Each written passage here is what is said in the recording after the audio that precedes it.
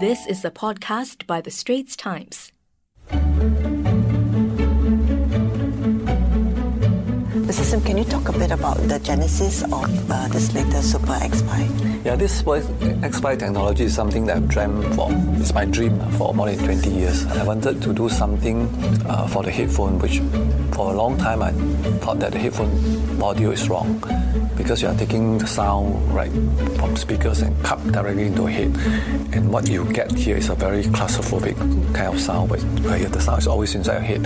And it's very unnatural. So I don't like headphone audio and I don't listen to it. So 20 over years ago, I said, I tell my chief scientist, can you do something like this? He said, yeah, it's theoretically possible. And when he said that, I just dumped money into it. But it's 20 years. So it took us that long to come up with this whole thing. So it's only recently that the whole thing kind of materialized into a product called Super X5. And when I got the Super X5 M, which is a small little dongle to use with the headphone, so for the first week of using it, I listened to more headphone than the rest of my life because it sounded just magical, it sounded glorious. You said that you're more excited about it than you were about Sound Blaster? Yeah, so I think Sound Blaster, of course, has brought us about wealth. We sold more than 400 million units of Sound Blasters, which is a lot, right?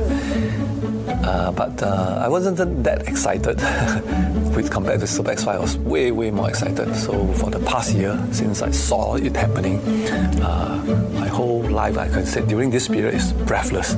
It's literally breathless. I've been doing this, doing that, testing the whole thing.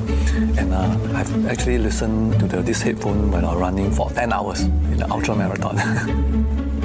And actually, not many people will know, but you are a very avid marathon runner. Yeah, I run a lot, but not fast. So I just kind of do it for the sake of fun, for the sake of health. How many marathons have you done? I've done more than 50 marathons. 50? Yeah, maybe including a dozen of ultra marathons. Over the years, Creative has had a long journey. You've had good times and not so good times. How did you cope with the not so good times?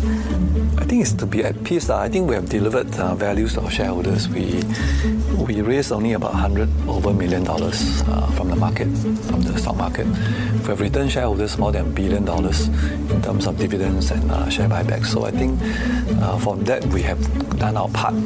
But then this low period is because the market has changed so fast. The old way of doing business has changed. If you're just doing a Me Too products, the Chinese will just overtake you. The Chinese are very good at doing all this Me Too thing, just the same thing, and they make it cheap and they sell directly. What do you want Wong to be remembered for? Nothing. I'm just kind of myself, so it doesn't require people to endorse me. I think I've done my job. So we've created Sound Blaster. That's a big thing already. Normally you got one shot in your life. So we also actually enabled the whole CD-ROM drive multimedia market out there in 1990s, which was kind of not well documented, but actually I take credit for that. Along the way, the MP3, of course, we kind of created this whole market segment and somebody take it away. But we got some consolation, then we move on. So the moving on part will be this Super X5 technology, something very different, something that will change the whole world. I think if you listen to it, you should go and listen to it. If you can, we're going to have more public places to show it already, and it's a world of difference. Right. All the best for it, and thanks very much for having lunch.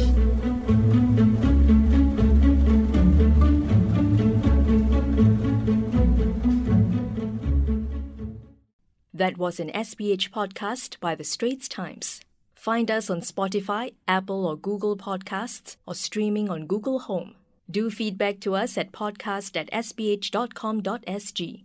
You can also check out more podcasts on various topics at The Straits Times and The Business Times online.